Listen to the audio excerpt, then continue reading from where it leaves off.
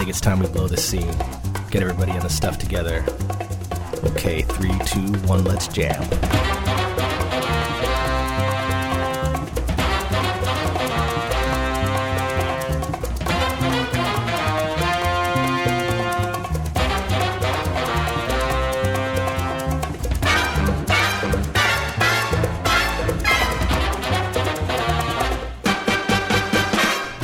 Razzle Dazzle, a podcast about video games and pop culture with an emphasis on our favorites. All right, it's Razzle Dazzle time. I'm your host, Jared. I'm Patrick. That's the sound guy, Joe. Hello. And joining us from 3 Song Stories and WGCU, welcome again, Richard Chinqui. Hey.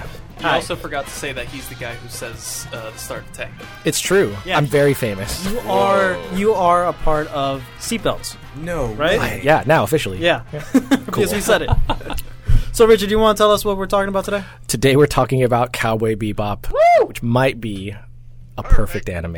Yeah? Yeah. I think so. Like, after what? Okay.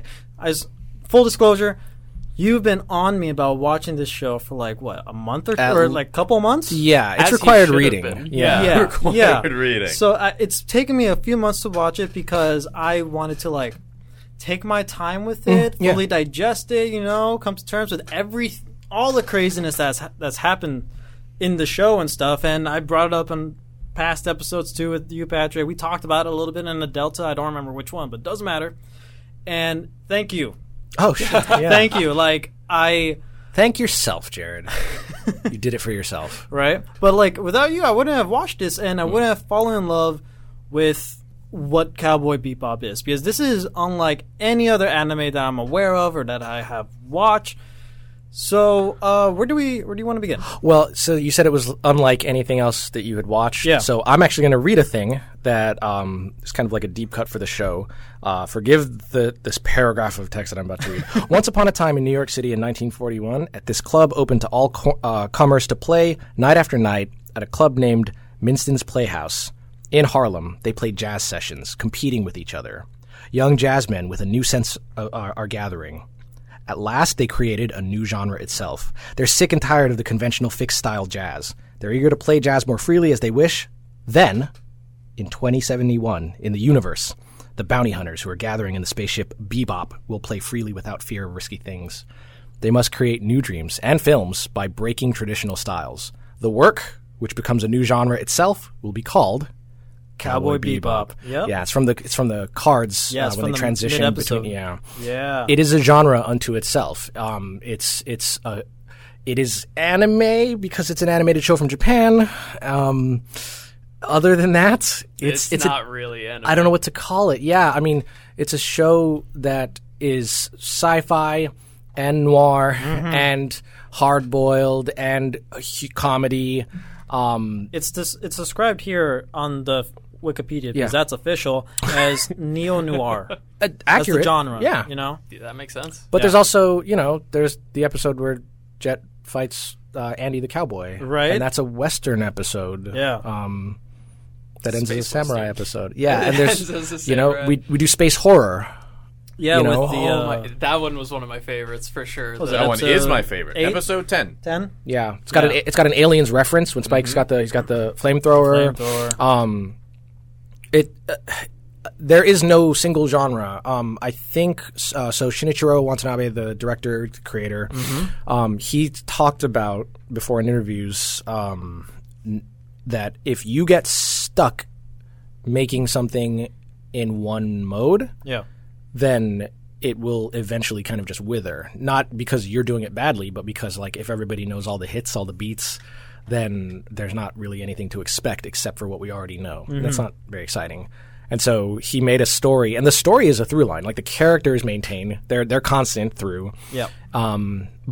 But the genres change, the color palettes change from when they go from like world to world. It's hard to describe it to people other than like It's hard to pinpoint it. It's Yeah. like a singular thing because it's not a singular It's thing. not. That can be said with the style, like the visuals, the dialogue, the story arcs, The music. The music especially. Like there's so many different elements going on into this one show, but I think what people will mainly get out of it or just immediately think by the title, Cowboy Bebop, yeah. a Western. Yeah, that's But fair. there are Western elements, sure, but that's not all what it is. Yeah, and so here in the show, right, cowboy is like almost a derogatory term Yeah. for bounty hunters. Right. And so the characters are all called cowboys, and then Bebop is the name of the ship that they're Yeah. on. A fishing ship. It's not a. That's what it Yeah, is. it's not like a battleship or a transport. Makes sense because it looks like a Well, boat. they always land it in water. water. Yeah, it's a fishing Yeah. ship. So that's on purpose too, because it's just a kind of one of those. I don't know. Do you want me to get into the big theme? I mean, I was just about to bring it up, but like it's on purpose, right? Yeah, A lot of things in this show is here on purpose, like all the details. it's intentional, right? Every part of the show is Everything. intentional. Yeah.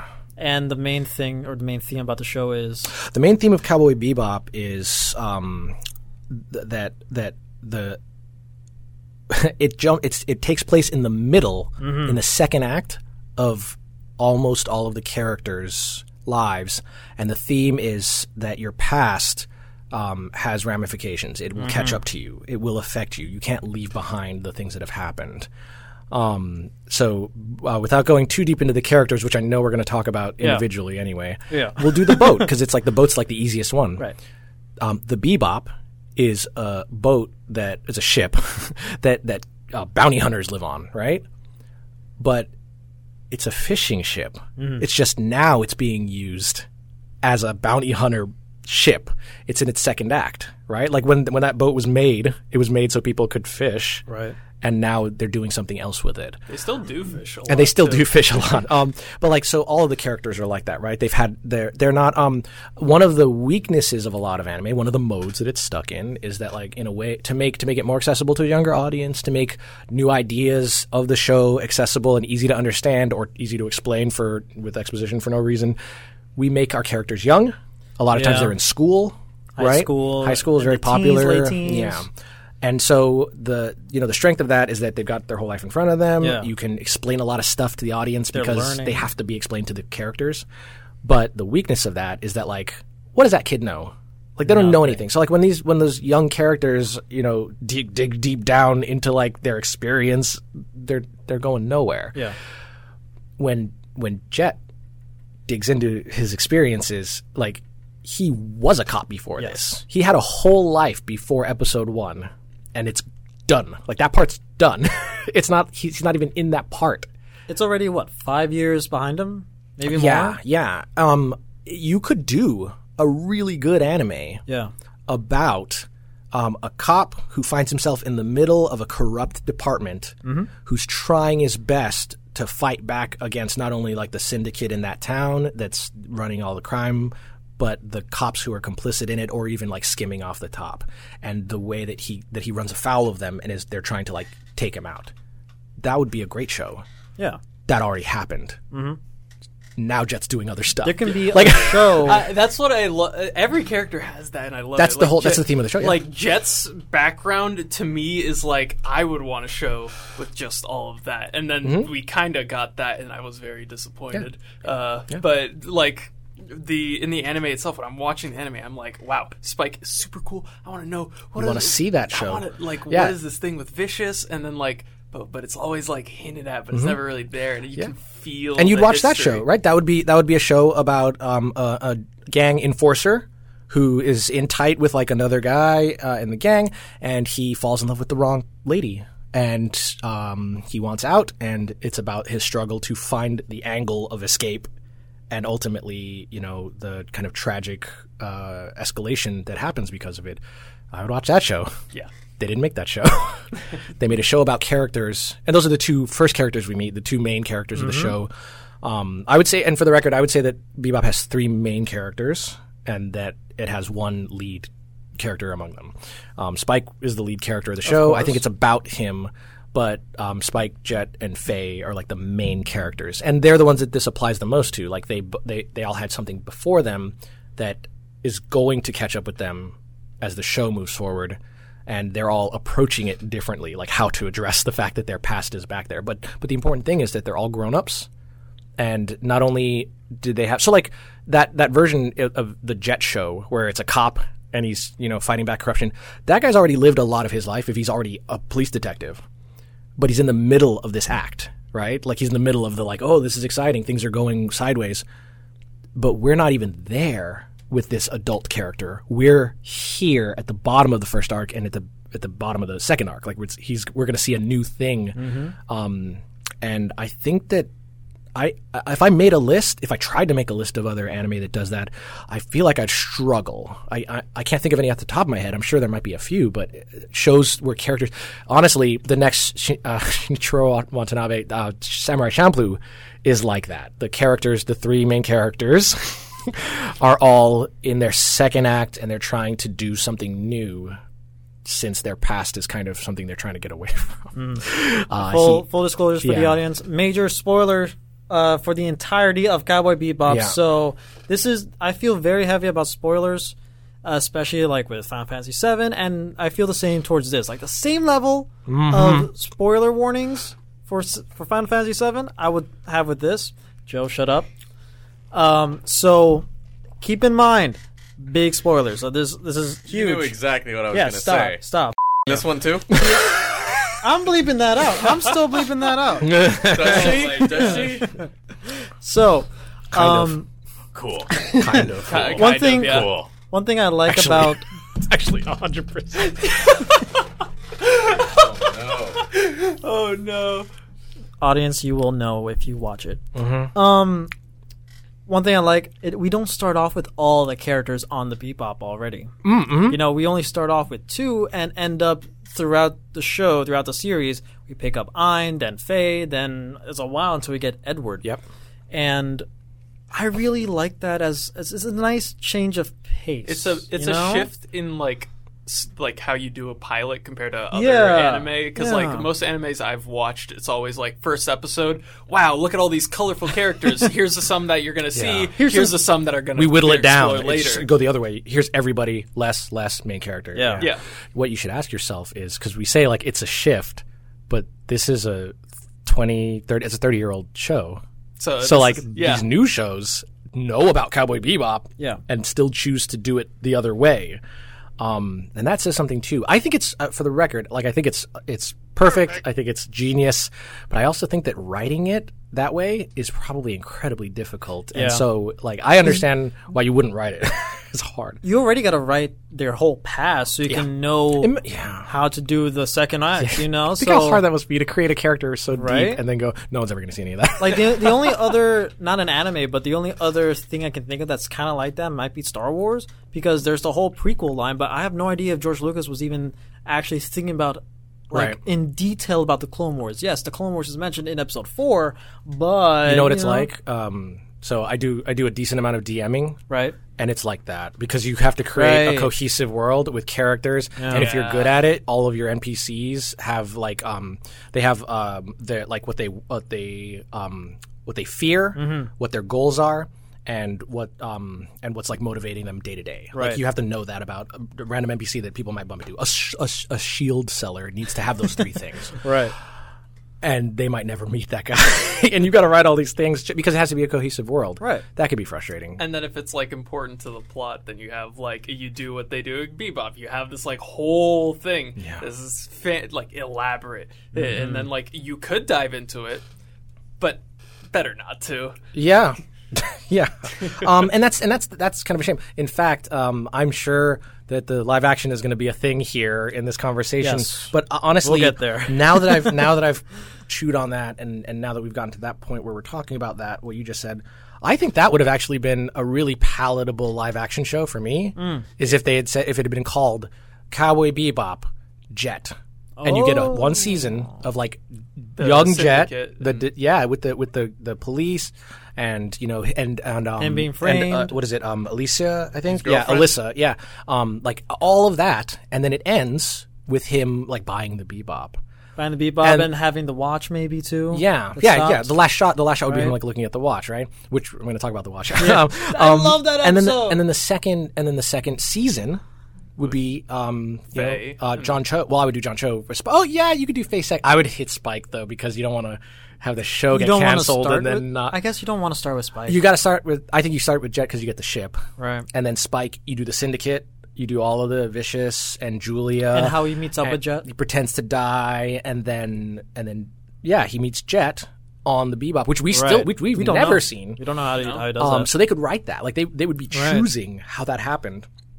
And then, that's 8 episodes or whatever, and then season 3 would be Faye, and then you could probably be done. But, like, you get 3 good seasons of content that didn't exist before. I think the pushback would have been less because what they did with the show was, like, this weird one foot in, 1 foot out. Like we're going to do actual episodes, but not really. And so, I was talking with Jared this week or maybe last week about it, and one of the most frustrating parts was if somebody says, where do the episodes in the live action like fit into the show? And the answer is they don't. They really They're not don't. connected. No. It's just cram jam. It's not the separate. same- It's like a parallel universe. Yeah, it's not the same exact show. The timeline is off. Like the order of sequence of events is mixed matched together. Like in the first episode of the live action, we have also Faye. are different too. The characters are different. Faye's a completely different character than what she is. I agree. Julia as well. Oh yeah, Julia. Jesus. That's the biggest departure probably. Well, Vicious is the biggest departure. Vicious. But it's kind of two sides of the coin. Yeah. I think that version of Vicious got written so that they could make that version of Julia, and I think both of them are served less for it. I will talk to you about a comparison that I brought up several times with several people about this, and I think it maybe draws it in the straightest line possible. In episode 5 of the anime, Ballad of Fallen Angels, we meet Vicious. Faye meets Vicious, and she's gonna go catch Mao Yenrai. She goes to the opera house. He's dead, and they sit her down in the chair. And Vicious leans over her shoulder, and he says, like, you're shaking. And she says, "Who are you?" Vicious. Yeah, and he says, "Vicious." And the shot of her face is incredible. Like, it's horror, which tells me a couple things. One, Faye knows what that means. Like, she knows this guy. Even if she doesn't know his face, she would have recognized him. But when he says Vicious, Just by the name. she's terrified. And then they cut away. We don't actually know why he's terrifying. Like, he killed a guy. He killed his first episode. in the beginning of that episode, he kills the other syndicate guys. But a gangster killed other gangsters. Like, why is that? She's a bounty hunter. Yeah. Right. She's seen a body, and she's doing bounties for 2 years. she's been in gunfights. Like, we've seen Already shown that she's a badass. Yeah, she's very capable. So, like, why? So she looks this terrified way, and the reason that that's valuable is because it tells us very quickly what kind of man this is that she's sitting next to, and the Vicious in the live action show is not only pretty far afield from that character, but even if you don't know that, the problem is they feed us a lot of him in every episode. Like he's like the B plot. It's like we see Bebop and the Vicious arc, and the B plot and the Vicious arc, and so the Bebop stuff is half the show, and then we're getting so much of him that we don't have this like terrifying lurking thing in the background. We're desensitized. A little bit. Well, not just desensitized, which is true, but we're getting to know him. Yeah, we lose the mystery. It would. A lot of mystery. Imagine if in Jaws every 10 minutes we cut to the shark, like a shot of Jaws swimming in the water, and then we cut back to like what's happening. So the reason that Jaws is so effective is because you don't even see the shark until the third act. Same thing with Alien. And same thing with Alien. Yeah, like imagine if we kept seeing the alien like scuttling through something for a jump scare, a cheap scare that is barely worth the value. But what it does is it takes away the mystery of what's that thing crawling around this whole movie. That's Vicious, right? We see him. He's dangerous. He's killing people, but he doesn't really seem to. We don't know really why until the end of that episode when he and Spike go at it, and we realize like this is a person that's like he's really dangerous. He's up to par with Spike. Yeah, and Spike we've seen already through the last 4 episodes how capable, he's like 8 how notches much above everybody else. Badass he is, right? Like Hakeem, I love Hakeem, right? He was doing good against Spike, but still not enough, right? Then comes Vicious, brand new character, and we're like, oh, who's this guy, right? Who's this blonde son of a bitch? One thing that I love about Right? Vicious That's my reaction. is, he's dark, he's mysterious. We don't know jack about him or what he's doing or what he's planning.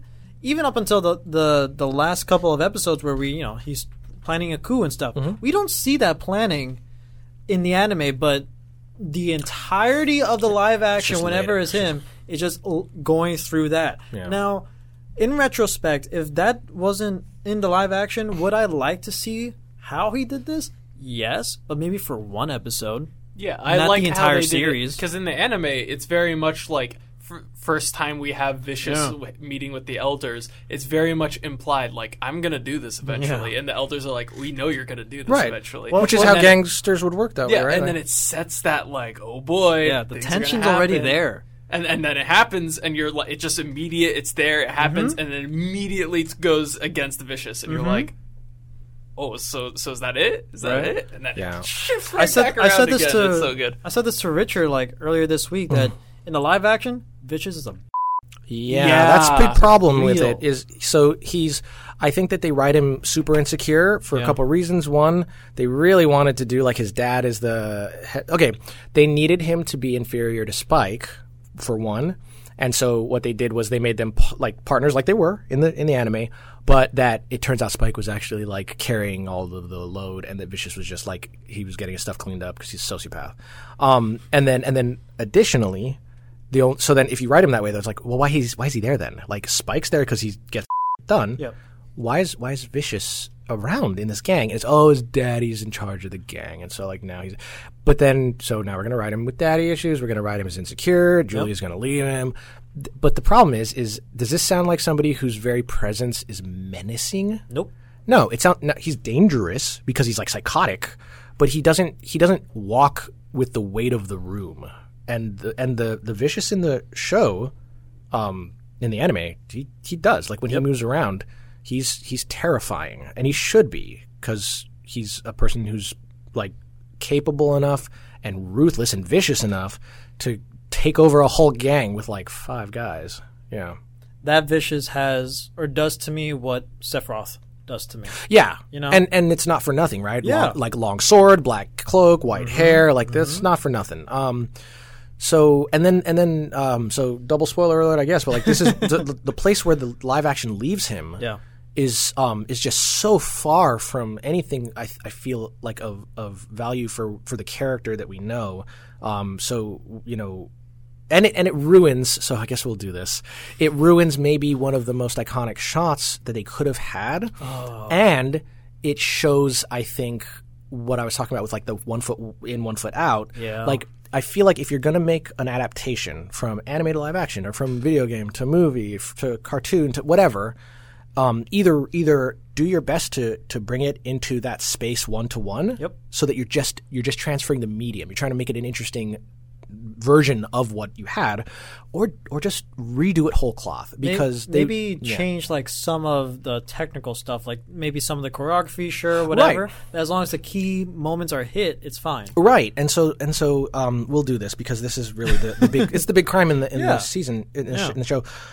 If you're going to do Cowboy Bebop, you're going to do Episode 5, Ballad of Fallen Angels. You're going to do the church scene. You're going to do the sword and the gun with Spike and Vicious. You're going to do the window, and you're going to throw Spike through that window. It has to happen. The second that I knew they were in that church, I was like, okay, we're going to get to see it. It was the end of the show. Yep. I had already had pretty low moments with it. A couple of pretty high moments, too, but like a lot of it was just not great. So I was like, let's at least get this scene in. I want to see it, and I want to see how they do it. And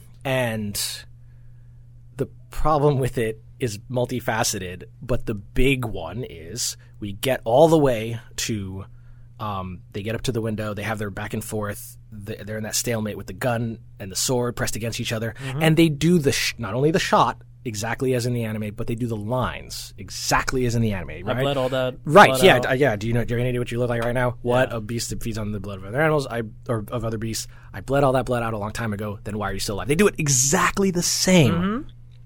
And then Julia shoots them both? She shoots him out the window, is that right? I forgot it a week. She shoots him out the window. She shoots Vicious down. Yes. And then she shoots Spike and he goes out the window. Yes. So in the anime, for those of you who haven't done your homework, they shoot and stab each other simultaneously. Yes. And then Vicious grabs Spike by his face, which is incredible, and just shoves him through a stained glass window. After being shot in the shoulder, yeah.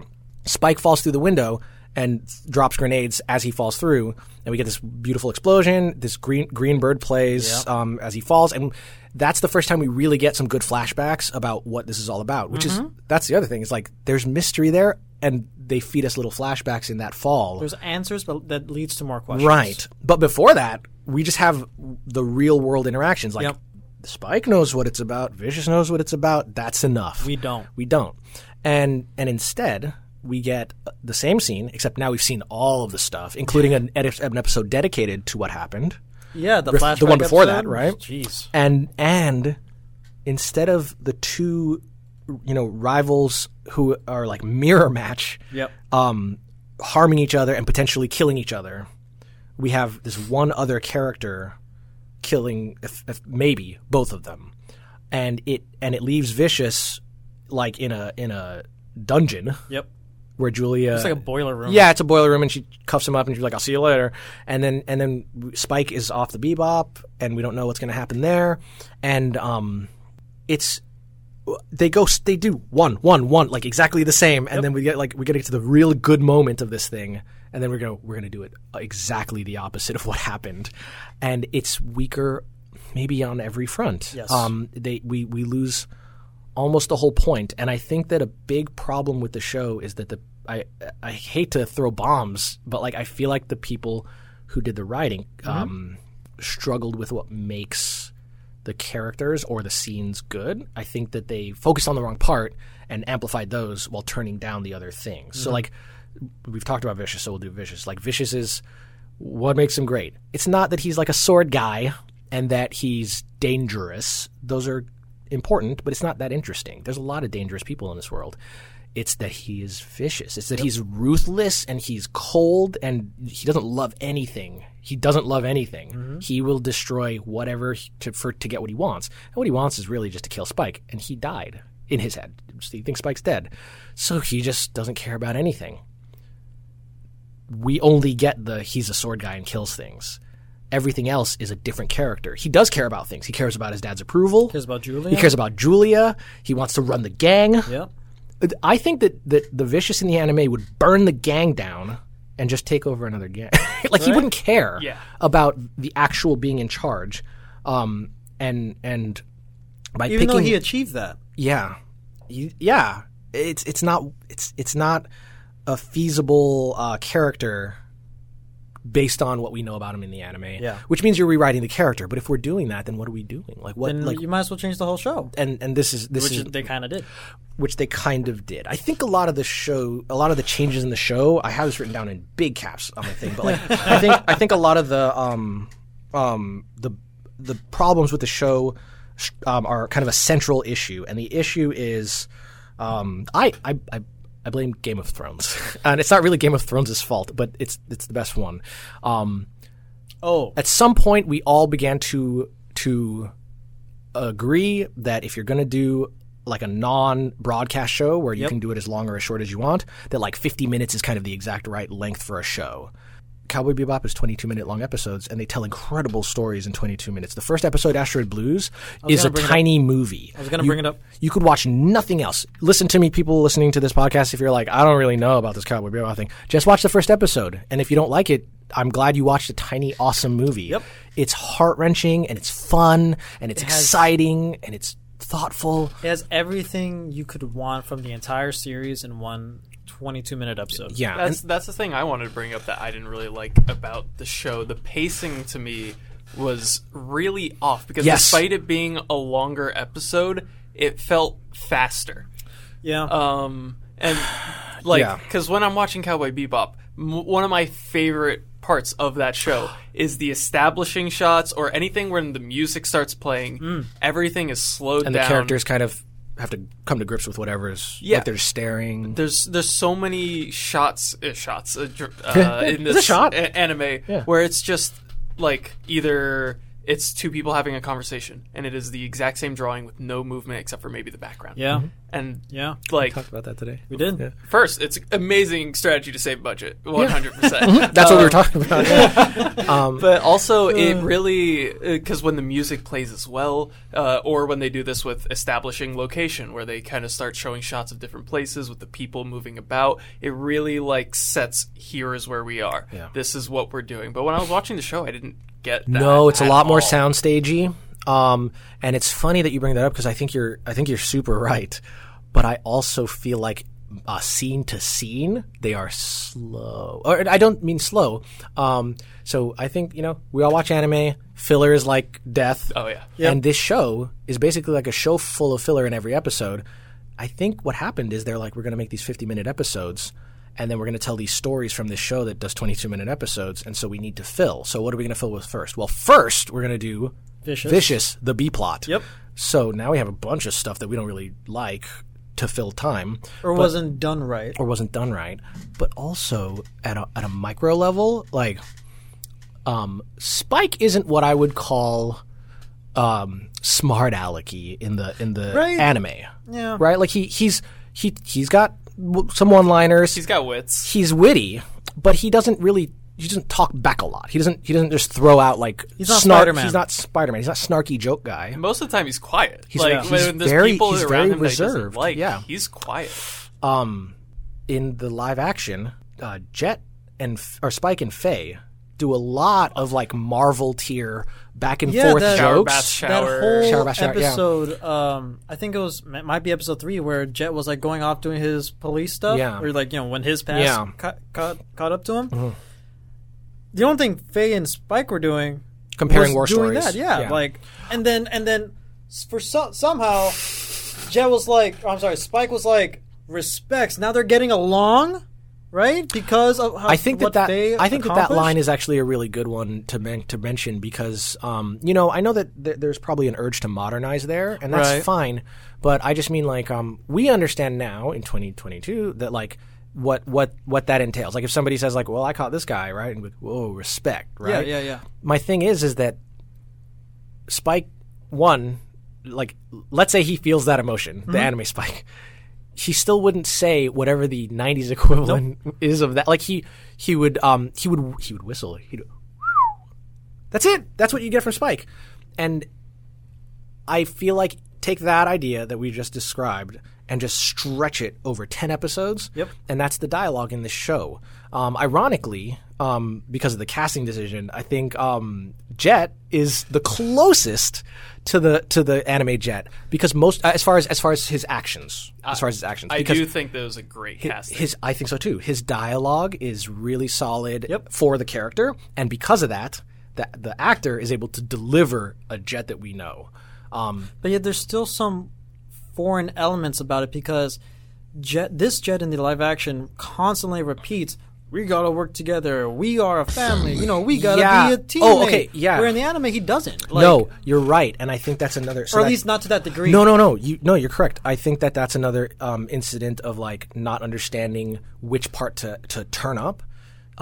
Jet is father. ship dad. Yeah. So I have in here that he's living the life that he's trying Right. to live the life that he would have had if things had actually gone correctly. Yep. Remember, he doesn't want to be a vagabond like the others are kind of comfortable being. He tried to have a family. He was a cop and he was trying to have a wife. Yep. And that fell apart. He's doing the almost cop thing now. He's got a crew who makes the meals. He does. Yeah. Right? He always cooks. He always cooks, right? He always tries to And provide he calls in his them own for way. dinner, right? Yeah. He's like, "Hey, dinner's up." So, he's ship dad, and I think that they tried to crank that so that you wouldn't miss it. Right. But I think they went half too far, Yeah. and so you end up with that with like just a little too much on the nose. Like we're teams, aren't we? I mean.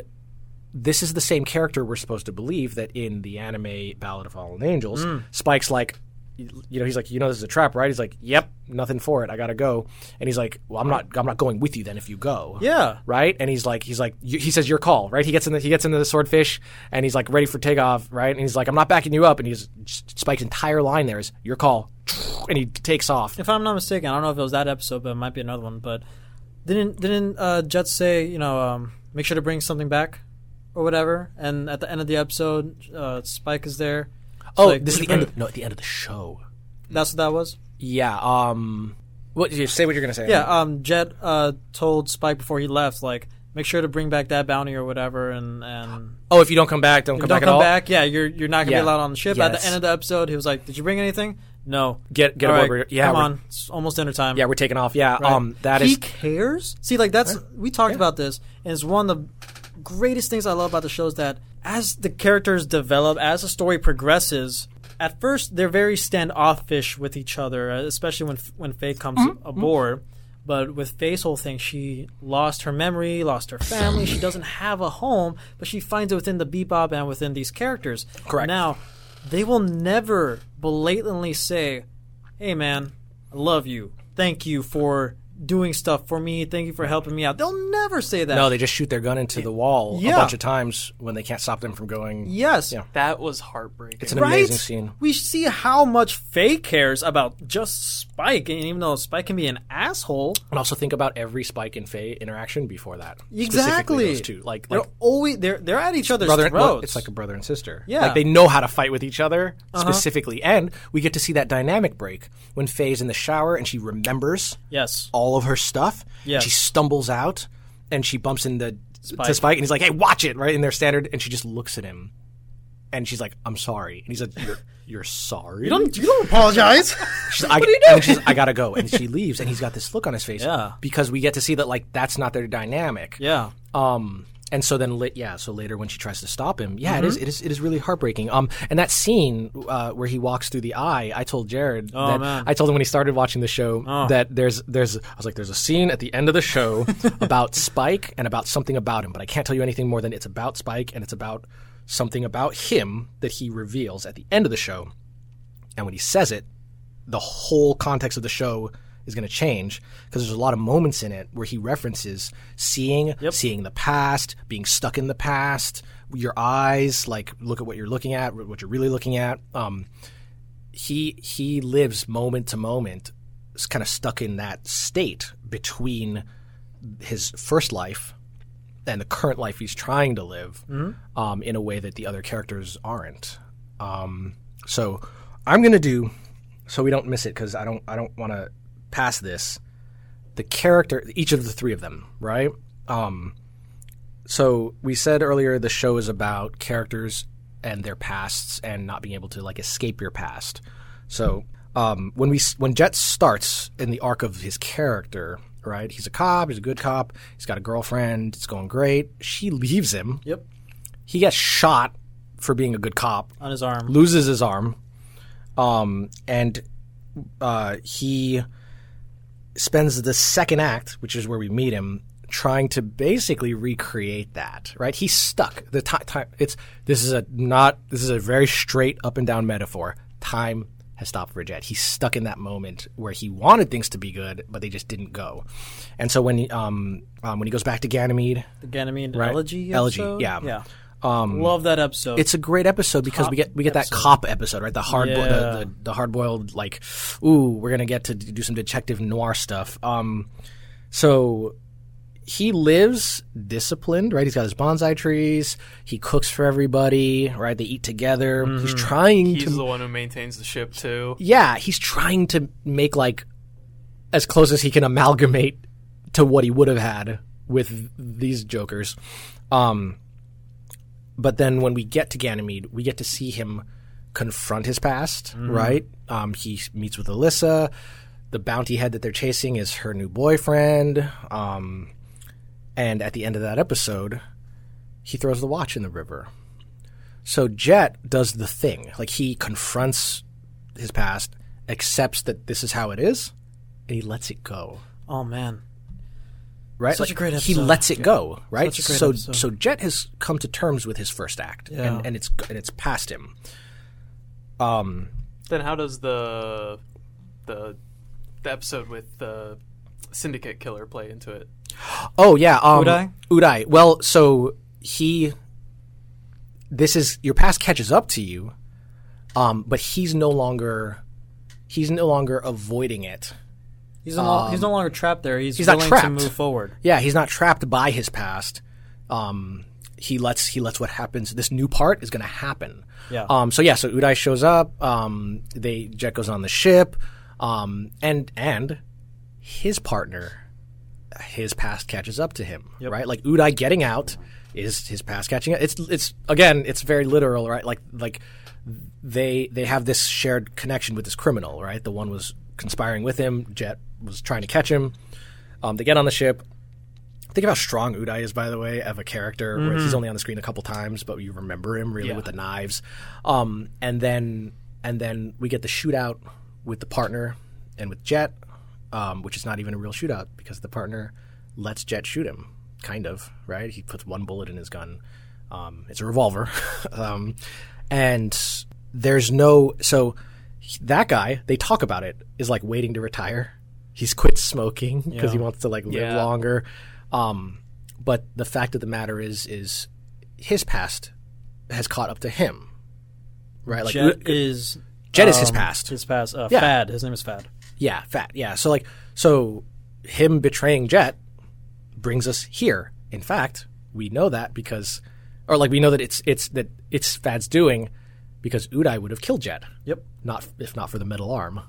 Yeah. That blocks the bullet. Like the things they do have ramifications that they can't escape.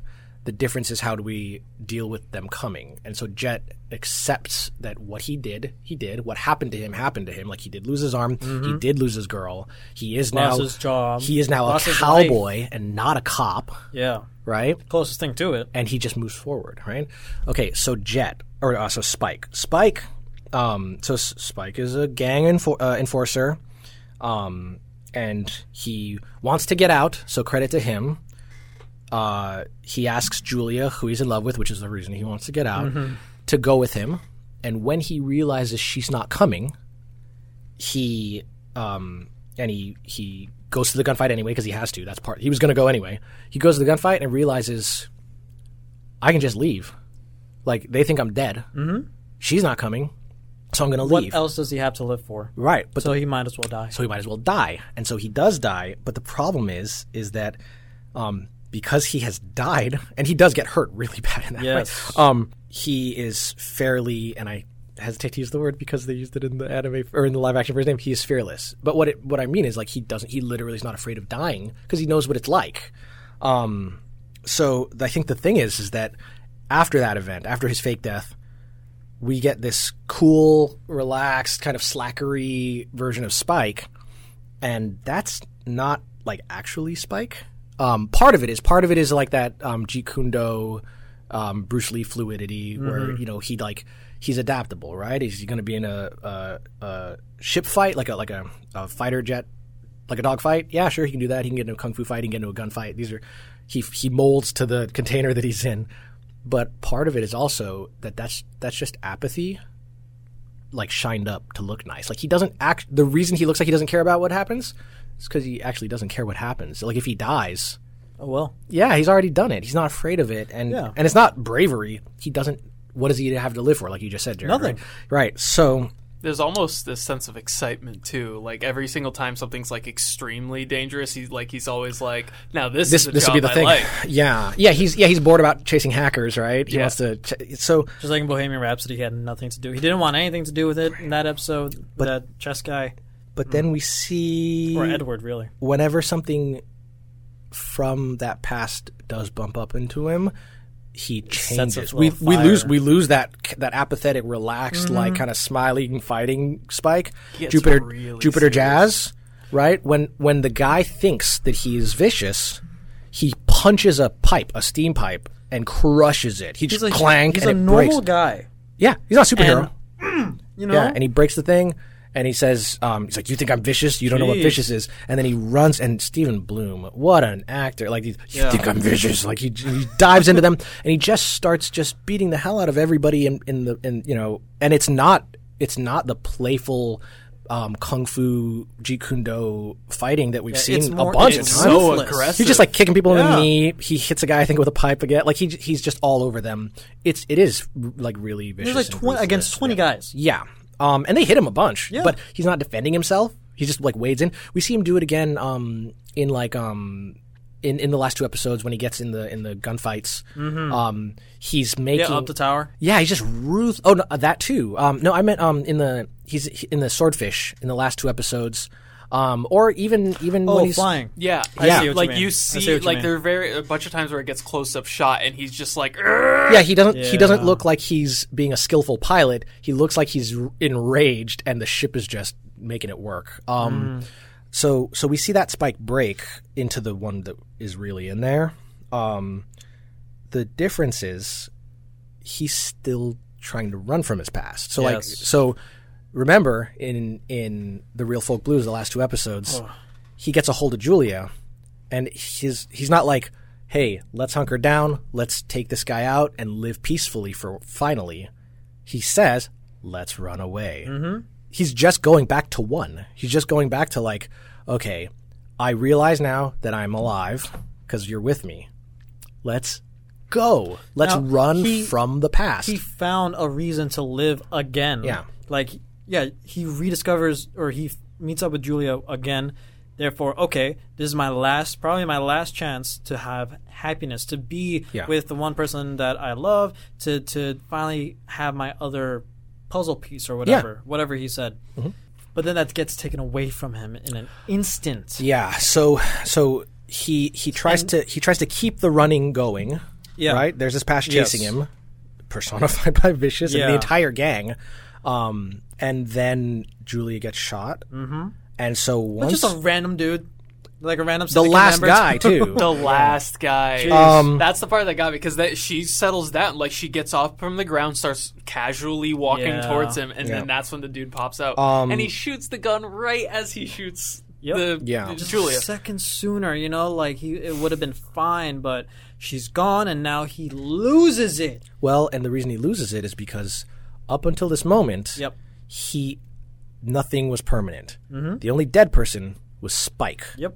And but he now wasn't, she's and gone. he wasn't really dead. So he could always run from his past. Julia's dead. If he can run, like he can physically leave Mars, but she's dead. He can't run from that. He can't go far enough away that she comes back.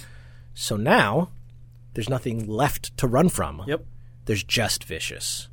And so so the reason I bring these 2 up first, other than the fact that like the 2 first ones we meet, is because they have that great little talk, and Spike's or Jet's just like, why don't he says she's dead, and he goes, well, then why don't you just leave? Like, why don't you just let it go? And he's not just giving him like advice. He did it. Like, Jet walked into that room, saw like he's like, this I can either, because he could have really screwed with Alyssa and his girl and her boyfriend. Yep. And instead he said, you know what? Not my circus. And he throws the thing in the water. That is literally I'll see you later. behind me. Yeah. It's from another time. Yeah. And so he's telling Spike like I know where to go. I know how to fix this. You got to let it go. And Spike can't. Because that's what he's been doing or trying to do. He's never let it go. He's always run from it. Right. There's nothing to run from anymore. So he's just going to run into it. And he does. He has a collision course with Vicious. Mm-hmm. And he's letting his past catch him. Right? He's like, Finally. well, it's been chasing me, and he has this one opportunity to let it maybe pass him by just leaving, but he turns to face it. Yes. And the good thing about that, the bad thing about that is it kills him. Mm-hmm. I think that any interpretation. What a cool fight! The entire last sequence of that episode is amazing. I think that on its own merit, the action is incredible. The fight with Vicious, their willingness to have it out at the end is just, it's beautiful the whole way down. One thing I like about both, I'm sorry. I'll go. So what I love, that anytime Spike and Vicious fighting, what I love is the dynamic of, like, they make gun versus sword somehow equal. Yes. Which is great. And then I love, like, hey, all the creativity they add to it. Spike parrying the sword the gun. with the Oh, gun. And then like so cool. the stalemate is a sword to the shoulder and a gun pointed at the shoulder. Yeah, and they sell it with Vicious at the top of the stairs there, right? Because Spike goes to shoot him, and right before he pulls the trigger, Vicious just isn't there. He's like, he doesn't dodge the bullet. He's moved, and so Spike, the reason he runs up the stairs is because he can't hit him from there. Yeah. Like he doesn't know where Vicious is going to be, so he decides to get closer. But now, of course, there's a sword. Closer to a sword. Yeah, so they have a great fight, and they keep them, even to each other, because that's part of the point. Is that like Vicious is this other guy who's right there with Spike, right? Vicious even says, like, you're not the only person that's allowed to kill you is me. And he says, and that goes for you as well. Yeah. Yeah. What I love about the fights, the any Vicious Spike fight, yeah, it doesn't take too long. You know, Yeah. it's very quick to the point, okay. precise. They don't make it an epic fight in And the like- sense like that most we need it animes. to be at least 2 minutes. No, Yeah. so I'm so glad you said that because I'm going to take the slightest diversion to there Right. from the Spike character thing because that was one of my huge issues in the live action was a lot of the I'm going to say choreography, and what I mean is the design of the fights, the hand-to-hand fights in Bebop are in the live action are pretty good, but the execution is usually slow and clunky. Yes. And that's not a John Cho thing. He's actually pulling it off really well. It's that they're like afraid to let you to not see every punch or every kick or every flip. Like they want you to know that like this was a hook, and then the guy ducked, and then the guy spun around and the guy flipped him over. They want all of those Step by things to be step. like super obvious, but the only way to do that is to show all of it, and that's very slow, especially compared to the anime. And one of the best examples, because it's the most one-to-one of them, is the church fight.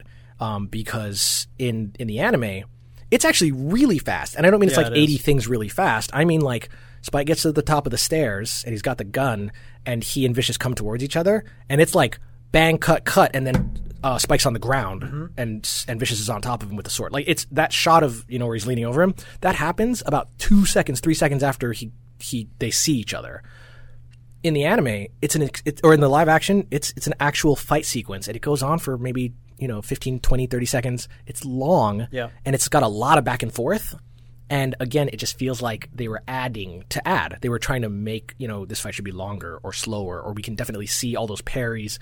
I would have kind of hated to see the top of the stairs fight through that lens because it would have been it would have been a much more drawn out thing. And it was pretty long in the anime in a good way, but it was definitely longer than the other one. So back to that fight then. Yeah. It kills him ultimately, but it also this is the only moment in the show that we've seen Spike who free of his past, because up until this moment, whatever his past was doing, he had to move away from it. Right? He had to pretend to be a bounty hunter and not an old gang killer. He had to try to get Julia out. Yep. He had to, do all these things. He had to chase Vicious to kill him, right? But none of these things were him acting on his own, right? His past was dictating what he did in every episode of the show, except for this fight, because he's killed Vicious, and he's dying. Yep. And he's free, which is why he smiles. But he dies, and we get the show tells on itself in 2 times before this. The first one is Sympathy for the Devil with the kid that doesn't get older. Oh yeah, that guy. And when he dies, Jeez. Spike has the harmonica, and when he's dying, he says like he's like what is he talks about dying, and he says like, don't you understand, like, or don't you see that this is you, I'm you, or something like that effect. And he says, yeah, I understand. And then when he's dead, he says, as if, and he flips the harmonica in the air and he points at it. Bang. He does it himself, right? But that's the apathetic Spike of like, I'm not afraid of death. But then also in Venus Waltz, or is it Waltz for Venus? It is. I'm scrolling through Waltz for Venus. In Waltz for Venus, when that kid that Spike teaches to fight, Yeah. when he's shot up and he's dying, he points at when the guys are beating him up, he points at them, right, and he does the same bang, right? And then we get Spike at the end of the show, same deal. But now he understands being free. Mm-hmm. So he's not as successful as Jet is, I think, because Jet figures out how to deal with the past that he had and how to let go and move forward in a way that is actually like preserves him. Yeah. Spike saves himself, but he can't do anything but that. And then, oh god, yeah. But at that point, he doesn't have anything else to live for. Like, let's say he did Well, he does. survive. Well, I mean, He's got the Bebop. he's got Like, the he Bebop does in that clearly family, care. but the main thing that was keeping him going up until that point was Julia. Right. Right? Was being with Julia and stuff, but that's gone too. So other than the Bebop family, right? Which they have their own things, just for closing Spike's story. Oh, This yeah. is the best way to do it. I agree. Oh yeah, I agree. I just mean as like a survival mechanism. Right, okay, Yeah. I see. But yeah, oh no, from an arc perspective, it's the only ending. Right. And it's also why people want him to be alive at the end, but he just isn't. And the real, I mean, the show is explicit about this. This is Watanabe being very explicit. Like, or in Jupiter Jazz, which is the end of the first arc, which is another important episode, and that's why like they do it there. The shaman guy who we meet in the first episode. Yep. So we meet him in the first one, Asteroid Blues. We see him in Jupiter Jazz, where he's reading Spike's Fortune, or he's not even reading Spike's Fortune. It's just the opener, and he says the shooting star, right, is a tear of a warrior who's lost his way to the Great Spirit. Right, he's died, but he's also lost. He's explaining it to like a kid. To or the something. kid who's like, yeah, he's like, what is that? Yeah, right. he's talking about that one bounty head. Gren. Yeah. Yeah. Yeah, Gren is a great character who is also kind of wasted, I think, in the live action. Definitely. In every way. Oh, yeah. In every I don't way. remember him from the live Exactly. action. See, exactly, so exactly. So do you remember Anna, who is also Anastasia, the lady who runs a convenience store, but really it's a gun smuggler? Yeah. Okay.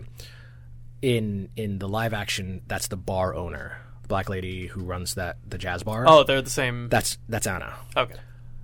She has like a maitre d' person who's non-binary, and Yes. that's Gren. Yep. That's Gren in the Yeah, show? he's not an ex-soldier. He's not another Sephiroth and, dude. and I would say that in the show, Gren would be they, but in the anime, it's he. Like Gren is a guy.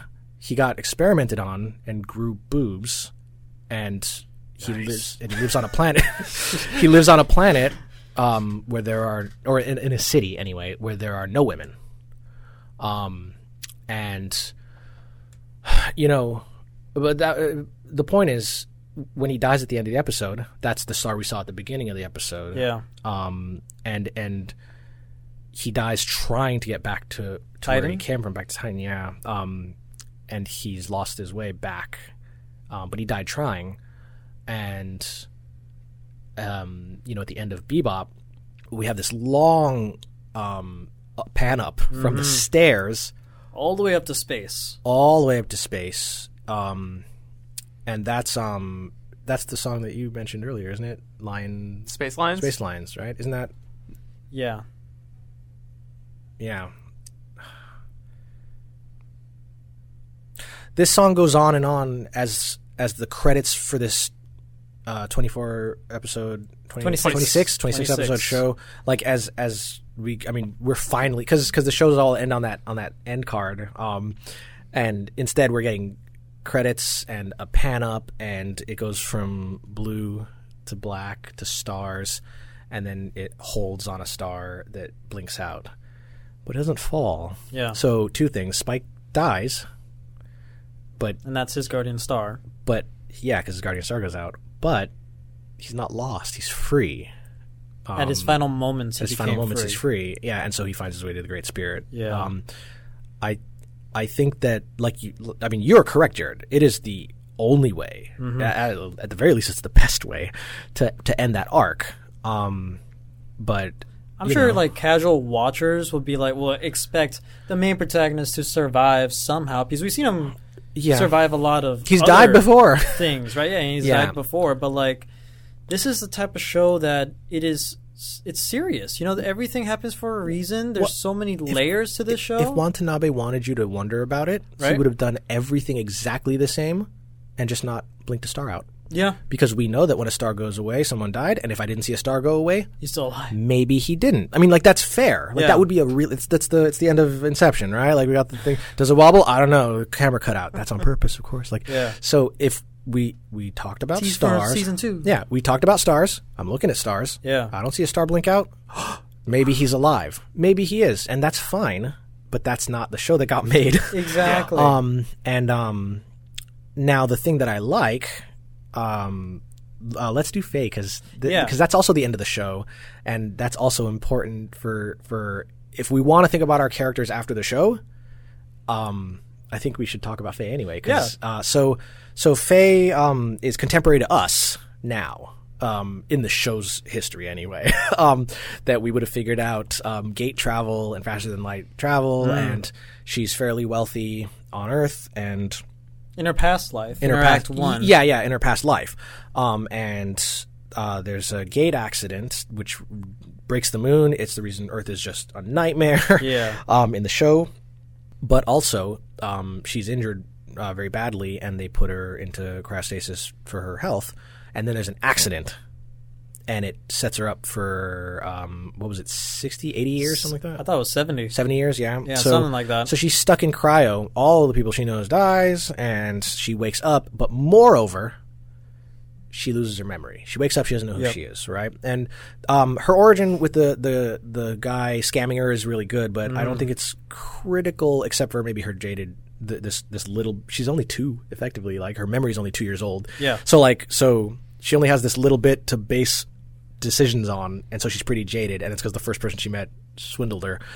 But The lawyer, right? the lawyer, Yeah. I don't think he was even a lawyer. Or, he's not. that Yeah. dude. Yeah, but the point of bringing her up is that she has no past that she's aware of, so she spends the arc of the show trying to find one. Yeah. Because she thinks that her past will fix her. So remember, the theme of the show is not running from your past; it's that your past will catch up to you. Like, you can't get away from it. Faye's trying to That's find impossible. Well, that's the point. Yeah. Is that it is impossible. But I think that they're She's trying to run towards it while everybody else is running away from it. yeah, and she's running towards it because she thinks if she could just figure out who she is, everything would be better. Yeah. And then She'll have a place to belong. she'll have a belong. Yeah, that's the big one, right? When we meet She'll her, have a family. she has nowhere. She has no one. Yeah. She meets the Bebop and decides to hang on to them until she finds out who she is, because then she'll have a family. Just using them for now. Yeah, But over the course of the show, she ends up liking where she is. She cares about them. Yeah. Yeah, she cares about them, and she does find out who she is. She does. And actually, it's worth noting that she finds out because of the extraordinary efforts of Jet and Spike. Yep. They go to basically Atlantis and find a VHS player. Actually, they find a Betamax. No, they find a VHS player that won't play the Betamax tape. So actually, they didn't really do anything. And then didn't they get mailed a Betamax? It was coming anyway. Whoever sent the tape sent to Faye. But Faye was gone. It's a little word. The tape comes on tortoise delivery first, and then the player comes on hare delivery like 2 days later. So it was the tortoise and the hare, and it was slower. I didn't notice that. That's great. Yeah, it's great because it's a little turtle. So they get the tape way before they get the player. But then she uses that to figure out where it is, and then she finds her place. She finds her old friend and figures out who she is, and her memories come flooding back just after that on the ship. There's that heartbreaking scene when she runs up the hill because she's starting to recognize where she is, and she finds the ruins of her old house, and she carves out.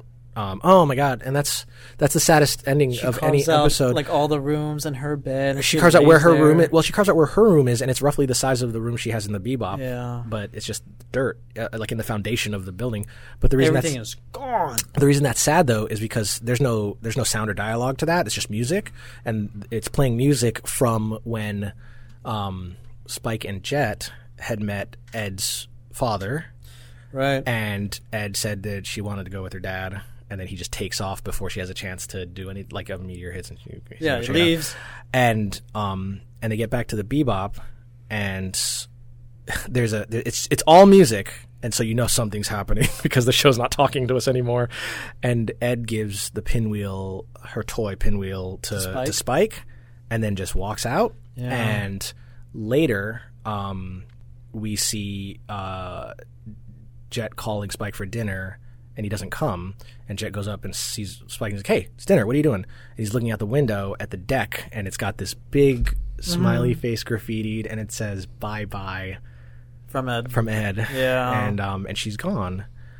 And with Ein, and we go from that shot of "Bye Bye," and we see Faye drawing with a stick, and that's when she makes her own room and then lays down on the ground to sleep there because she's home finally. Yeah, but there's nothing there. And it's one of my favorite moments. We talked about it at length, Jared, a couple weeks ago, I think. But they got from Ed's dad a bunch of eggs for thanks for watching my kid, and that was for dinner. There are 4 bowls for everybody. There's 4 bowls of eggs boiled, and 5 including I. There might have been one right here. And Jet and Spike eat theirs, and then they slide the other ones over, and they eat those too. But if you watch their faces while they're eating them, they're Eyes really closed. having to push them down and force their way through them. Yeah. And this is them, not having a conversation or feelings about the fact that 2 members of the family just left like that. 3. All of Yeah. them, really. Yes. Ein is a member of the family, and we also get actually a nice little, when Ein goes to leave, Yeah. Jet's messing. I think he's cooking with the eggs. Yeah. And then Ein stands in the doorway and looks at him, and then looks away, and then looks at him, and then leaves. Ein, He makes that decision. He makes the We see him- decision to leave. Yeah.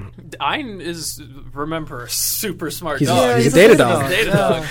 I love Ein. And I really that scene's honestly really heart-wrenching with the eggs, because it's the 2 guys who we start the show with.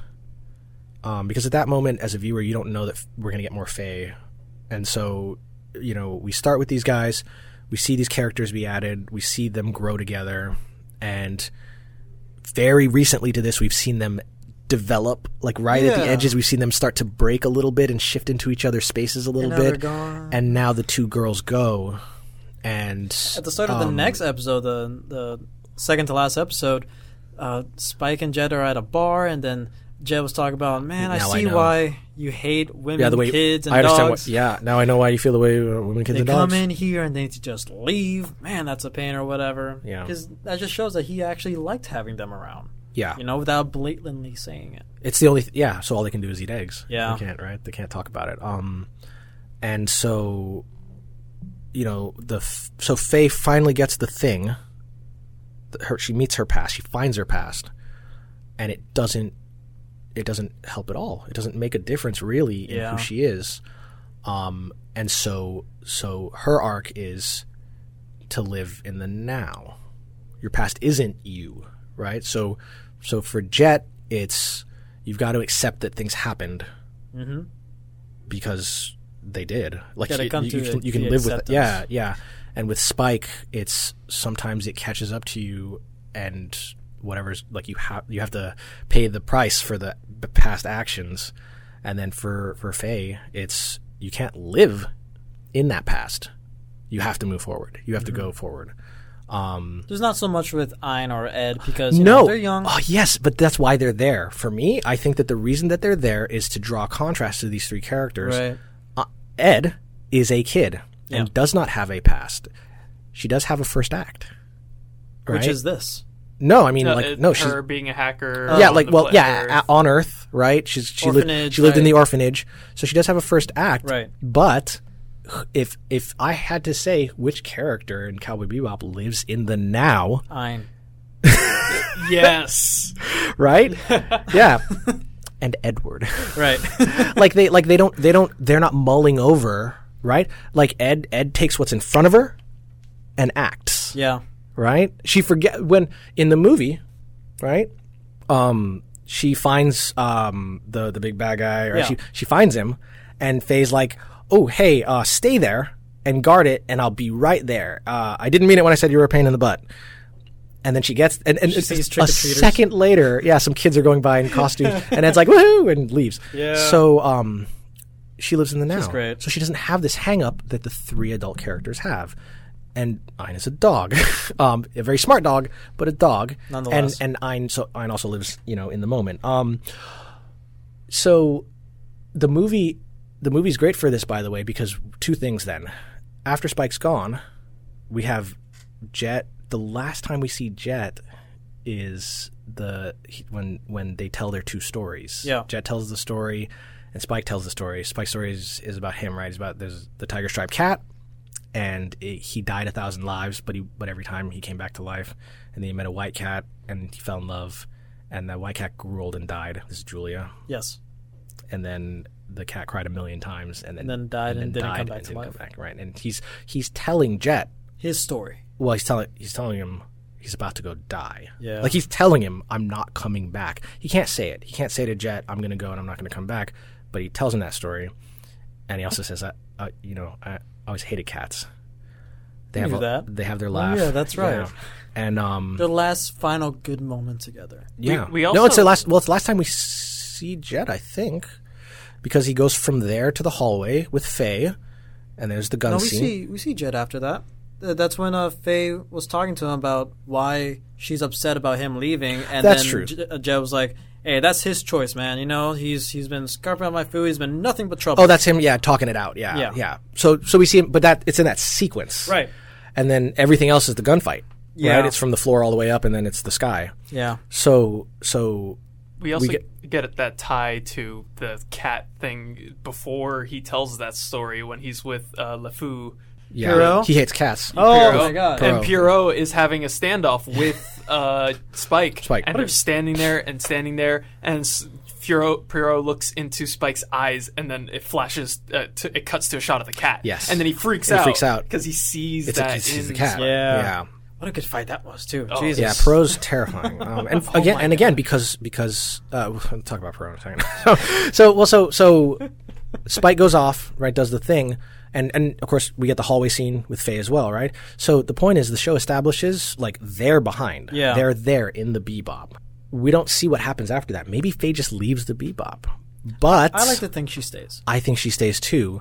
I think that the new Bebop is the two of them. Jet wouldn't leave it. That's his house. That like is- that's his version of a family house. And I think Faye would stay because that's her family now. Like Jet is her family. The mid-episode text kind of seems to imply that the Bebop grows. Yeah. It becomes a genre of stories. So Yeah. the idea is that this ship becomes probably like a hub For new stories, yeah. of Yeah. bounty hunters. Maybe new tales. members come after or something. And for that to I was happen, thinking- it needs to go forward, right? Yeah. So here's the deal. I have this is my bit of fan theory. You saw the movie? Yep. You saw the movie? I was not able to. Okay. So there's without giving too much away. You can Yeah. spoil it. I'm going to watch Okay. it. Well, the main plot is that there is a bad guy who has been he's got nanotech in him that was Okay. injected in him unwillingly, and most people when they're exposed to this, it like disintegrates. All right. Well, there's this nanotech that basically kills people. Right? It's a virus, but it's tech. He has a vaccine for it. The vaccine is also nanobots. Yeah. And the thing about those is they heal you, and they make you kind of super strong, a little bit stronger than you should be. But more importantly, it's very hard to die. So, it doesn't make you invincible, but it makes you tougher than you should be. Yeah. And Faye ends up with that in her system as part of the plot of the movie. Yeah. The movie takes place between 22 and 23. So Faye at the end of the show on the Bebop is kind of, I'm not going to use the word invulnerable because that guy can die. She has a high resistance. She has a high resistance to damage Yeah. compared to a normal human at the end of the show. So in my head, she stays on the Bebop, and they are continuing their little bounty hunter Yeah. thing, except with the difference of in the show, in the arc that we get to see, which ends at the end of the show, their bounties, remember, are almost always there for them to pass the time while they're dealing with their past, either approaching or getting further from. Like the bounties are not important. Right. Like and the show does a good job of showing boring moments with them. There are times when they're just like sitting or like laying around on the couch. Starving. Spike sleeps. Yeah. Yeah, they're starving. Spike sleeps a lot, right? Like, the bounties are not the big. If it was a live action weekly WB show, it would be like every week there's a bounty and we hunt them. But that's not that show. And One thing I love about the bounties, though, like when it comes down to it, is somehow, or at least with the important like character development episodes. yeah, Like let's take Ganymede Elegy Yeah. as an example. This one dude that they're all going have a bounty. He has a bounty on them. They're all going to find him. It just so happens to be Jet's girlfriend's or ex-girlfriend's boyfriend. Yeah, the confluence of events. and yeah. yet, it, like no matter what, it still brings them all together. Like regardless of whatever bounty they're The going bounties through. do end up being that thing that causes great. the past to come back. great. To them. Well, It's- in those episodes, Yeah. but what I mean is, so they rarely, so they drive story, but as a bounty, they They're not. rarely occur. Like they Yeah. like how many times do they catch the guy? Hardly. In the beginning of the episode. When Big Shots comes up, how often do they that's the guy and then later they catch him and they make that money? Almost Speaking never. of Big Shot, Let's do it. I got a game. Ooh. This game is called Big Shot or No Shot. How much was this bounty worth? Oh wow. Essentially, I Okay, have gathered what I okay. could of the bounties in this show, which are all varying amounts of Oolongs. oolongs. Yeah. And then I want you guys to just kind of give your best ballpark of what their bounty would be. We're gonna Okay. do. Do you guys want to do this closest to or Price is Right? Price is Right. Closest. Okay, yeah. Okay. So first off, we got Abdul Hakim, the data dog napper. 2 million. 2 million. I thought it was 200,000. 200,000. 8 million. Right on the money. Wow. Oh, wow. 8 million wulong 8 million for woolongs. Abdul Hakim. Nice. Which is a decent amount of money. I'll take That's bronze quite for a bit. that. Or silver, whatever. All right, next Silver up we Oolong. have Asimov Solensan, the red-eye guy with the wife. 500,000. 300. Say. quarter 300,000. million. $250,000. It is 2.5 million. Oh, 2.5. I just So- watched that too. That guy was such a schmuck. How is he worth that much? He's got red eye. Two's actually not very much. That's because they call him a small fry. Oh, okay. In fact, that's the line, right? Small fry, and then he chokes him from. Next up we have Decker, the guy with explosives and the dragon tattoo. Ooh, that was one of my favorite episodes. I'm gonna say 4 million. 4 million. 350 million. 350 million. Yeah. Yeah. 20 million. 20 million. It is 12. Wow. Yay! So Joe got Joe's one. killing it. Joe has seen, for the record, Joe has seen the least of this show of any of us. I've seen up to episode 11. Next up we have Teddy Bomber, the bear bomber. Yeah. I don't know who that is, but I'm gonna get this right on the money. You ready? 500,000. 500,000. 2,500,000. 2,500,000. So 2.5 million. Yes. yes. 10 million. 10 million. 3 million Wulong. Joe's got Told it. you. Wow. I'm a genius. Haven't even Wow. got that episode. All right. Next up, Whitney Matsumoto, the scammer with Faye's backstory. Yeah. Oh, that's 5,000. Or 500,000, one of the two. It's a lawyer, so a lot of people would want him dead. 500 million. But he's nothing. 500,000. 500,000. It is 1,000 Wulong. 1,000. That's you, Jared. Originally, Jet thought it was 10,000, Yeah. but he in the Oh, episode, that he was that says one. That's that one. Oh, I had a different character for that. Yeah. Yeah, they moved I thought that was the dad. Where he mistook the decimal point for Ed's dad. It was Whitney, the Oh scammer. but you're right. That Jet misread that one, but the one you're thinking about, Ed changed it. Ed changed the bounty Funny. for Ed's dad. Oh, So they went after him, and it was Funny. like 10, which is like a quarter. Yeah. It's like not a dollar. Yeah. And then last one, we have Mao, Vicious and Spike's mentor. Mao Jinrai, I'm pretty sure he was the most valuable bounty. because you haven't seen the movie. Oh, 3 fair. billion Wulongs. 3 billion. 3 million. 3 million. Um, I just said 12 million for Decker. Yeah, Oh, well, 3 is bigger than 12. I will stick with my answer. Oh, sure. Okay. 30 million. 28 million. Whoa! Wow. Yeah. Nice. The character, the antagonist in the movie is like 100 million or something like that. It might even be 300 million. It was 300. 300 million, yeah. Yeah. Because when they say it, everybody's like, the what? Like what number? Yeah.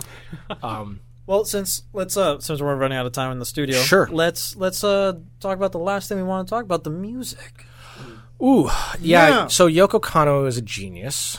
And the Seatbelts, which is the band technically that like plays most of the music for the show, Yeah. are incredible in almost any direction. I make the podcast 3 Song Stories, and on the pilot episode, this was my third song. Tank was my third song, and the reason for the song was because it was the first time I could remember hearing a song and realizing that music expanded beyond my ability to classify it. I was like, I like this music and this music, but I don't think I like this other kind of music. Right. And I heard Tank, and I was like, I don't even know what to call it. Now I know now that you could safely say that it's jazz, Yeah. but I was like, it's just music. And more importantly, it made me realize that there were kinds of music that I didn't even know enough about Yeah. to know what to call. So how in the world could I know what I really liked? And that was like a crazy moment for me, and my brain kind of fell apart in places. And there's just so much going on in this song. There's a lot going on, but it's cohesive. Yeah. It's driving. It's exciting. I think that when you add the visual of the opening sequence, it definitely makes it. That is so perfect. It really nails all the things that make a good opener, and the song makes it really makes a mark. Yeah. I think that if you've never seen the show, you may still know the song just because of how good it is and how kind of prolific it is. What blows me away about the soundtrack of the show is that Yoko Kanno is one human who composed all of those things. Yeah. But when you jump around from Tank to what's the one in Stray Dog Strut? There's so many. You go from Tank, which to is Rain, and then Rain with the pipe organ. Sorry. Oh, you're good. And then even Space Lions, where it's like this jazz tribal music mix. It's like all by one guy, and the only thing that wasn't him was the songs with harmonica. The only thing that wasn't her was the songs with the harmonica. Right. And then that was just one person who was sick at the harmonica. And even those shift, right? Because you get that Western. What's that? Spooky Dokie. Whoa. Like they hit like the jazz, the bebop of it, right? Like they hit the jazz sound, they hit the Western sound, the blues kind of blues sound. There is some techno work. Yeah. There is because there are songs, and then there's the scoring, and all of it is so different. If you listened front to back to every piece of music that is in Cowboy Bebop, it would take you like a whole day. But also at the end of that, if you'd never seen the show, I would challenge somebody to tell me what that show's about. Like, there's no way that you would have any idea. It doesn't feel like anything. And I think that goes right into that opening quote about it's a genre unto itself. Yeah. It pulls and it grabs, right? And it does this visually. We have film noir episodes. We have Western episodes. We have sci-fi episodes, horror episodes. I know that we're talking about the music, but like Pierre LeFou is a horror episode. Yes. He is the Terminator. Yeah. Like, and like episode 11 too. Yeah, so like before him, Jared and I were talking about this. Like before him, we have rules. Like the yes, it's the future. Yes, there are gates that you can faster than light travel, but there are still rules. Like these guys shoot guns at each other. They stab each other with knives. Right? We know how people can be hurt, and then we meet this right? But we meet this character, and one, he floats. So what? They fly? Like I haven't seen this yet. Yeah. Two, they shoot a lot at him, and it doesn't hit him. The bullets bounce off. So what are we doing? Like, what is this thing? And the characters also don't seem to understand. Like Spike looks at it and he goes, "What is that?" Yeah. And that's a terrifying moment, which is again a place where the live action falls down because they not only did they explain it for us, but the character, the Bebop cat crew, they know what it is. Like they describe the nature of his force field. That demystifies him. When Spike shoots him and can't hurt him, and then gets air juggled it seems like he gets scared. He's terrified. Yeah. He's never fought something like this before. Space was a lot of fighting. So what I mean to say is that like this is a genre that the anime hits. There's a horror episode. All of these things. There's an episode where they're tripping out on mushrooms the whole episode, right? There's a blaxploitation episode technically because it's the Ed plot. And it's Mushroom Samba. Yeah, Mushroom Samba. So that's a blaxploitation film, right? You got the bounty hunters, the other ones, right? The guy with the coffin, the lady with the car. It's a great episode. They do all these genres, and the music is the same. The music hits all these different kind of beats, and I think that the music drives plot. It drives moments. There are a lot of scenes like you talked about where like there's actually nothing but the music. Boy, in the first episode when Jet's cooking and Spike's doing the martial arts, at the end, after the ship gets shot up and the lady comes out with the red eye, and then they cut forward and they're back to where they were at the beginning of the episode. He's cooking peppers, Spike's doing martial arts, and we've got just the sax in the background. And that really sells, again, like, we're here, this stuff happened, we're here, nothing's changed, move forward. and the music is the only audio companion we have with that, and I think that makes a big difference. Yeah, and all the scenes like that. The one that I remember most is when Spike's about to go face the kid who doesn't die. Yeah, who is the musicians, right? That's a harmonica player. Yeah. And Gren is a saxophone player. Oh, I love it. I love it so much. And we see them playing the thing when with this kid. It's like he is on like a building, some sort of building, sitting up there playing, and it's just like this sort of like something's going to happen here, and it's ominous. It's very ominous, and then when like the music plays up until Jet meets him. And it's just him, he crashes the guy's car, and then they're just out in the desert, and the kid's just standing there. And the music's gone. Yeah. And he's just confident that, like, nothing's going to happen to me. I'm immortal. Yeah. Until it does. Until it does. Yeah. Andy whistles, right? He's got that tune that he whistles, which is a very Ennio Morricone, like he was like, right? It's way to rub it in my face. He can't whistle. I can't whistle either, man. It's okay. He can't whistle. 50% of the people in this room can't whistle. This is an anomaly.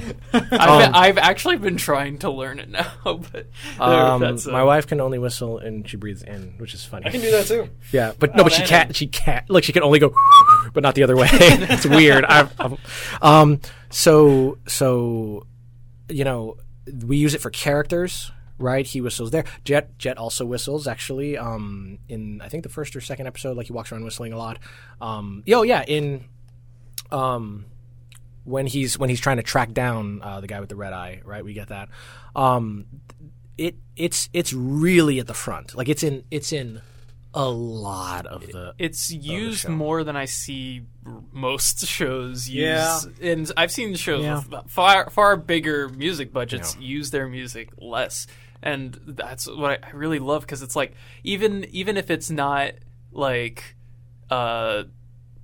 anything to do with character, story, whatever, the music still works, because it's like whenever it's not that, it's establishing location, and the music fits the vibe of where you are, and then also the establishing shots. Even like everything feels alive. The music adds to the liveliness, but also when you get establishing shots in other anime, you don't want to animate a bunch of people in because that's a lot of work and money. But Cowboy Bebop, they don't skip out on that.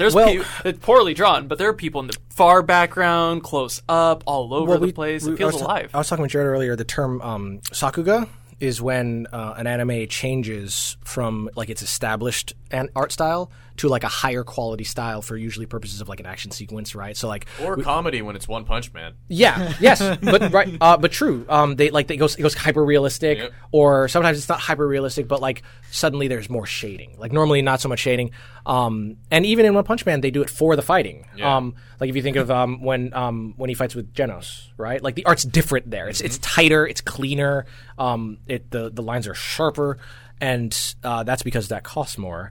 So when we're just talking and walking around and making the ha-has, we're just gonna kind of lightly line everything, and we'll just maybe two-tone color, and then we get into like, okay, they're gonna have like a 30-second fight. We're gonna burn 80% of the art budget on this fight. It's gonna look amazing. And it does. Or like open. They didn't skimp out on this is what I was saying. Yeah, things. So because very much like, why would you, like when I'm watching like anime based in Tokyo, right? Yes. Tokyo is a huge, lively city. Yes. Yet there are no cars driving around. No cars are so expensive to do. So the thing is that Bebop is like Sakuga the whole time. Like it looks when Jet fights Asimov in the beginning, that looks great. That looks like most of the show. Like most of the show looks exactly like that when he's flying around in the swordfish. A lot of those action sequences when he's getting the lasers shot at him by the satellites. It looks. I mean, it looks amazing, but it also doesn't look any more amazing than like Faye walking down the hallway of the Bebop. Like they really spent the time. A lot of it is that there's a lot of painted backgrounds. A lot of the places where they're standing around, like the lounge or the living room of the Bebop, that is painted at every angle. Like they've got it like from that side, from up high, where the fan is. Like they've got all these shots of it, but the details in the background are down to the rivets. Like if there are books in a room, every book is drawn. If you look, Yeah. I would challenge you to go watch episode 5 again, Ballad of Fallen Angels, which I know I have to twist everybody's arm to see. I could watch that episode every night. Oh, yes. When he goes into Annie's convenience store, look at the convenience store. Like all the magazines are magazines. Like they drew the spines of magazines. Inside of people's cars all the time. You'll have posters. It's all and, it's all in there. decorations. In the ships too, Yeah. like all the panels. The trucker and stuff. episode. Heavy Every metal. single Heavy metal trucker queen. has their own All the stuff in their trucks. like yeah. yeah. And this is another visual element that's really important. And I'm not trying to lean away from the music. I'm saying they're doing the same thing, like the way that the music sets the scene.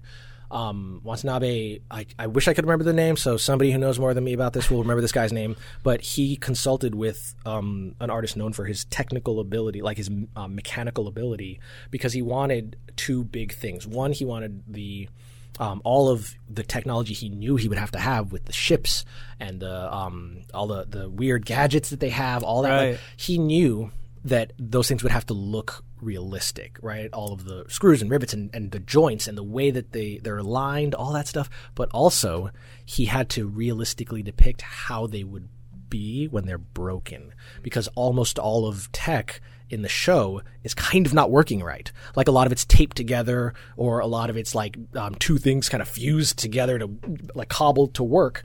And it's not just like we put this thing and this thing next to each other and it looks right. The show shows you, if you pause it and look, like you can see that's attached to that. Yeah. Right? And you can see that like this got taken apart halfway so that this could be plugged into that part of it. The amount That's of a details. that's a lot of detail. The amount of details. It's A amazing. really simple example of how it's a small touch, but it's something that sticks in my head. I can see it when I close my eyes. Is Jet and Faye do it the most. Jet does it the most, or not Jet. Spike and Faye do it the most, and Spike does it by far the most. When he jumps in his swordfish, they'll cut to a close up of one of the panels, and his fingers dance over the buttons to like do the ignition sequence, right? Like he'll just jump, they'll do a wide shot of him jumping in, and then you'll see a close up of like 80 buttons, and he goes like bloop, and he pulls a lever, and it looks like a piano player playing like an arpeggio that they know, that they've done a million times, because he's done it a million times.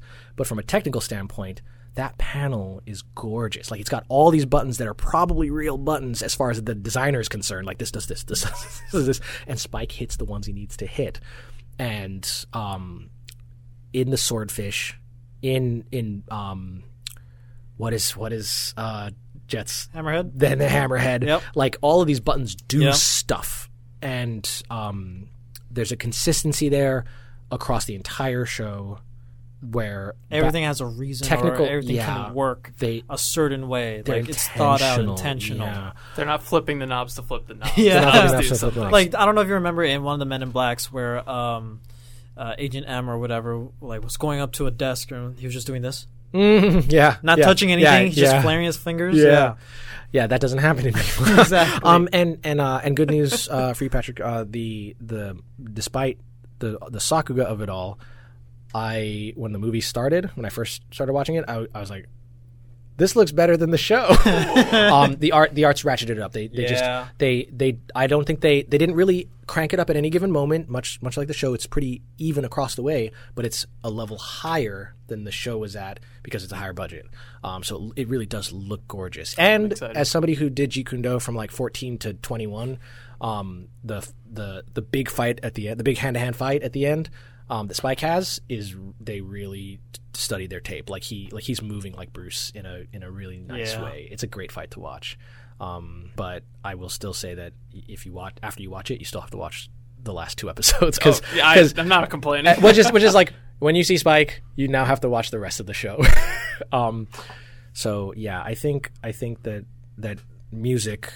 And it's hard to talk about any part of it because they all do things. The music drives the visuals, drives the characters, drives the plot. Everything drives, about like, the show helps each other. It's really you know? layered and it's really Yeah. intertwined. It's hard to pick at any one thread of the show, and I think that's a Watanabe thing too. But that even if he- you do pick from one thread, you can go on and on about it and dissect so much of it. You know, yeah. it's hard to talk about everything in this show. But that's one of the things that I really like about the show. It's well detailed, well thought out.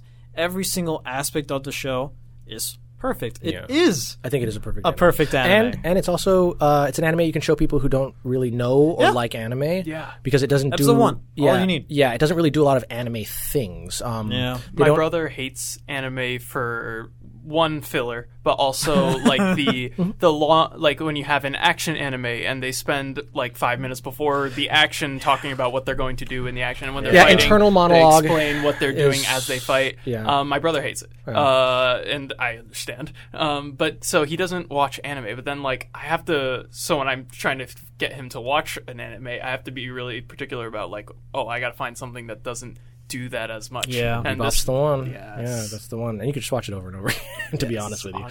Honestly. Yeah. And then you can watch Samurai Champloo. I honestly want to now. That's where I'm going next. Oh yeah, it's here's the little elevator pitch for Samurai Champloo. Bebop is about two guys who are very different from each other and a girl that they meet, trying to run from their past and catch criminals. Samurai Champloo is about two swordsmen who are very different from each other, who are like opposites from each other, who meet a girl, who agree to take her across Japan on this kind of quest that she has to find a person. But they are criminals. At the beginning of the show, they commit a crime, and basically everywhere they go, they're being hunted by like government and police. So instead of bounty hunters, they are criminals. It flips the script. But they're really just trying to do that. They're trying to get to this thing, and all three of them are in their second act. One of them is I can't tell you about the acts. They're all in their second act. It's Cowboy Bebop, but they flip the script. It's Cowboy Bebop, but they flip the script and they're samurai instead of jazz. Instead it's of hip-hop. cowboys. Instead of jazz, it's hip hop. They took it from Andy. Andy turns into a samurai. Yeah, it's. I mean, I actually think that there's some meat there. Like I think that the Andy cowboy to samurai thing is not unrelated. And yeah, musically it changes from jazz and bebop to hip hop and techno. And the only difference really from a Watanabe perspective is when he did Bebop, it's the future, so nothing happened. Everything he says is true.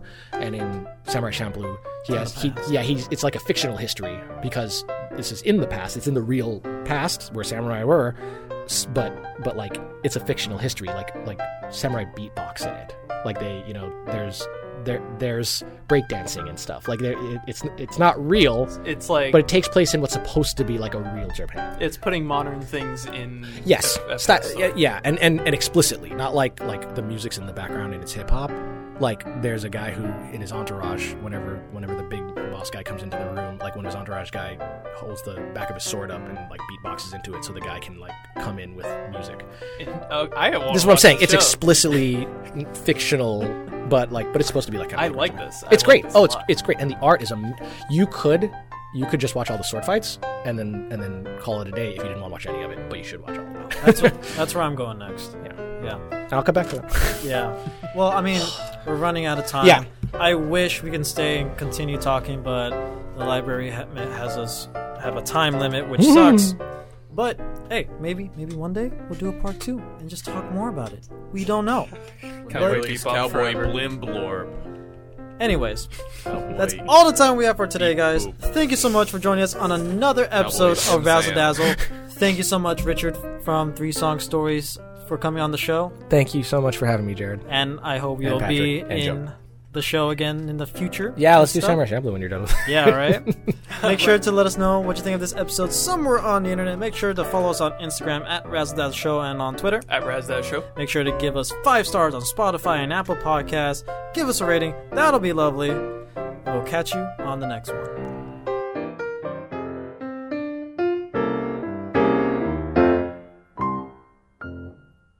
See you, Space Cowboy.